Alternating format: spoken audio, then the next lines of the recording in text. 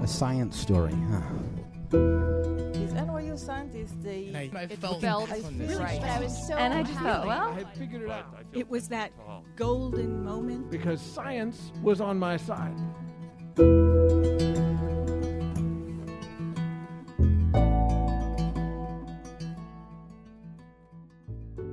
Hey everyone, I'm Ben Lilly, and welcome to the Story Collider, where we bring you true personal stories about science.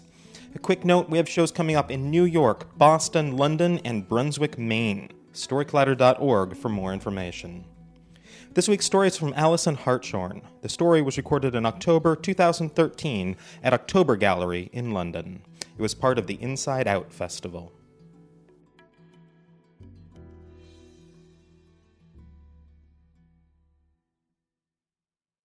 Fab. Okay, so my story is about love and tomatoes. And as with any story where there's two elements to it, I think I should do it in priority order. So I'm going to start with the tomatoes first. And the thing about tomatoes is that it's my husband has a thing about the way that we store tomatoes in our house. So my husband's actually here. My husband's name's Nick. He's in the audience, just there, embarrassed. But yeah, so I think he knows what I'm going to say. So a few months ago, my husband read an article, a scientific article, that said about tomatoes and the way you store them in a fridge. And if you put them in a fridge, it destroys the cells of the tomatoes, and in doing so, makes them not taste as good as they did before. So he came back, he told me this article, he said, right, from now on, we're storing tomatoes elsewhere than the fridge. So on the side, somewhere, we'll store the tomatoes. I was like, okay, yep, fine. So the other day, I was unpacking our groceries, and I was putting the tomatoes diligently on the side, and he was like, what are you doing? What are you doing, Allison, with those tomatoes? And I said, Nick, you read this story, you told me that it was disintegrating the cells and that it was negatively affecting the taste, and therefore I have, as the scientific data says, diligently put the tomatoes here, and as according to your wishes, darling, light of my life. And he said, yeah, but those are the small plum tomatoes, and I really like them cold. And so goes our relationship, because Nick, unlike me, he's not a scientist. I know. I have a PhD in physics. I work in a physics university. I try and get people into science, and I married a non-scientist. I'm okay. I'm getting to terms with this now. So here's where I come to the love part. So what I want to tell you about is how me and Nick got together. How did this unlikely match happen? So it started about 8 years ago. I was living in a shared house, one of those shared houses where you don't get to pick who you're living with. So we were a jumble of people, and most of the people I was living with were people doing arts or media or things like that. So I was kind of on my own. There was nobody who's doing similar stuff to me. Of course, there was also the squatter that we had. His name was Hitler. He was a cockroach. He used to run around the living room at 7:30 a.m. really quickly, and then he'd disappear. He wasn't doing artsy subjects. He was just competing with humanity, that kind of thing. So Nick came around to view the house. So there he was. He was standing in a Parker jacket. He had a mullet haircut underneath his beanie hat, height of fashion at the time, I promise you. And I inquired, what do you do? And he said, I work in media.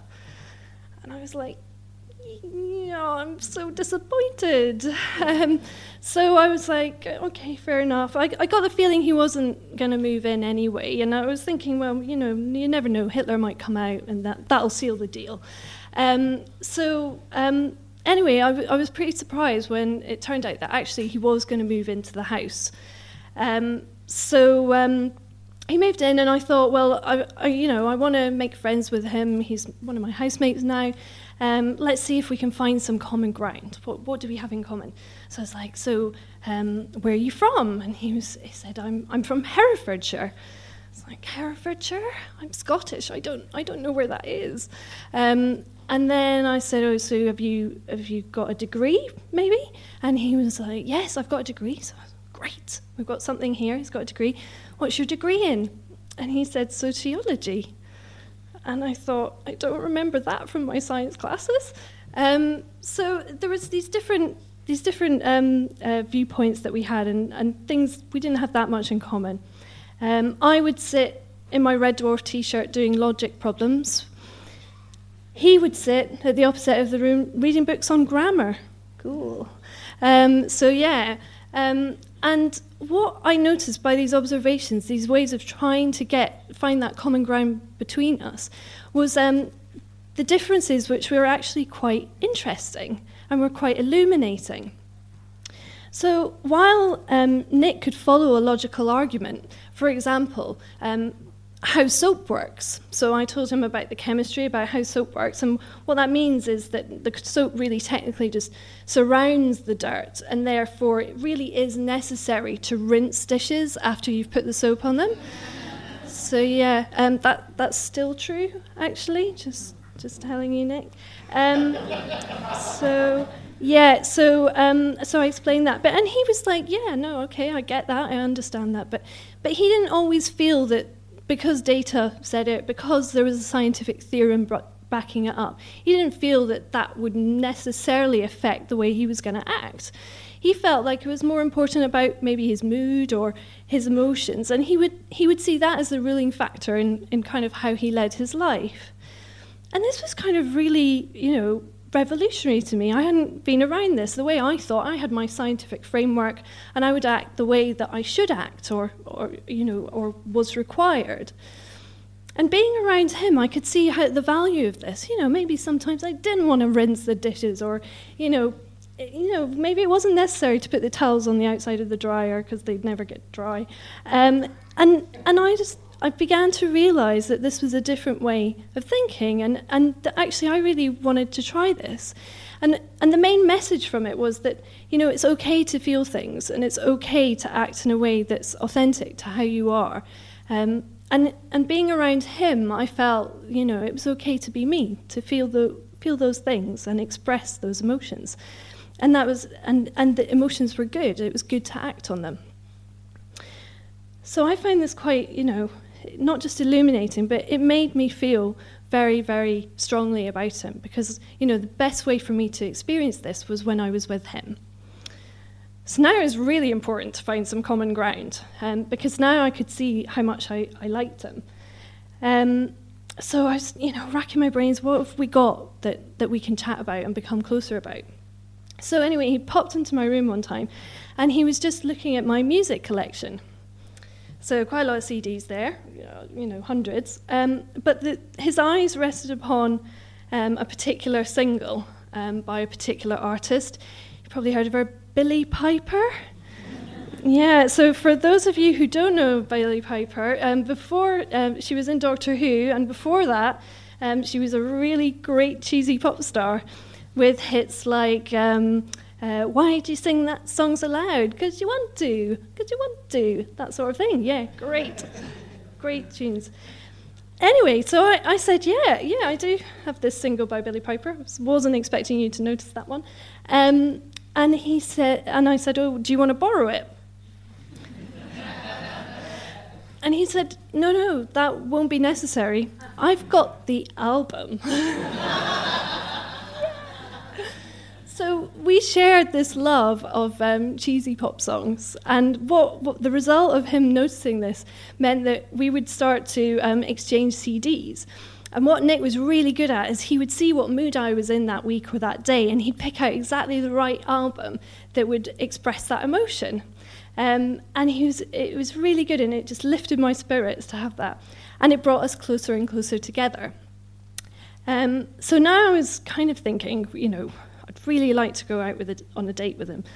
And really, the logical, scientific thing to do would be to ask him out on a date.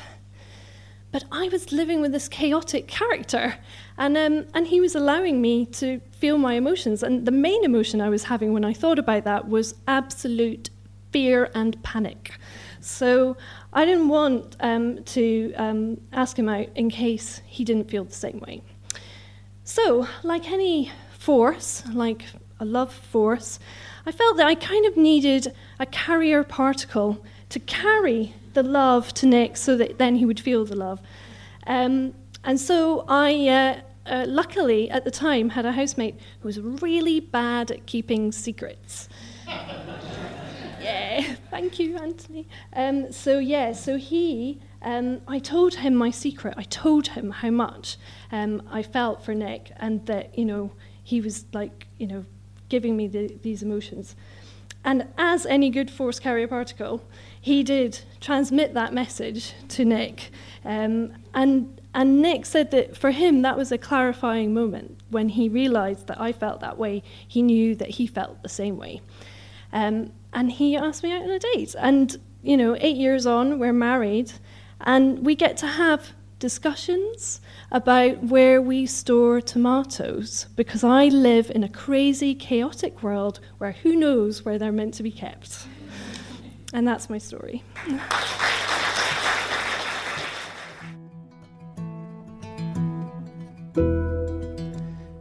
That was Allison Hartshorn.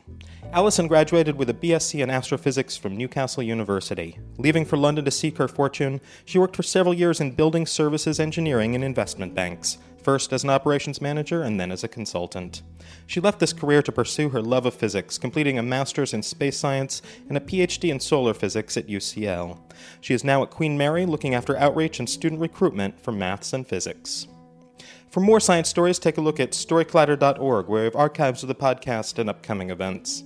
Also, we depend on listeners like you for our support. If you love the podcast, please consider donating at storycollider.org/donate. The Story Collider is produced by me, Brian Wecht, Aaron Barker, and R.A. Daniel. The podcast is produced by Rose Eveleth.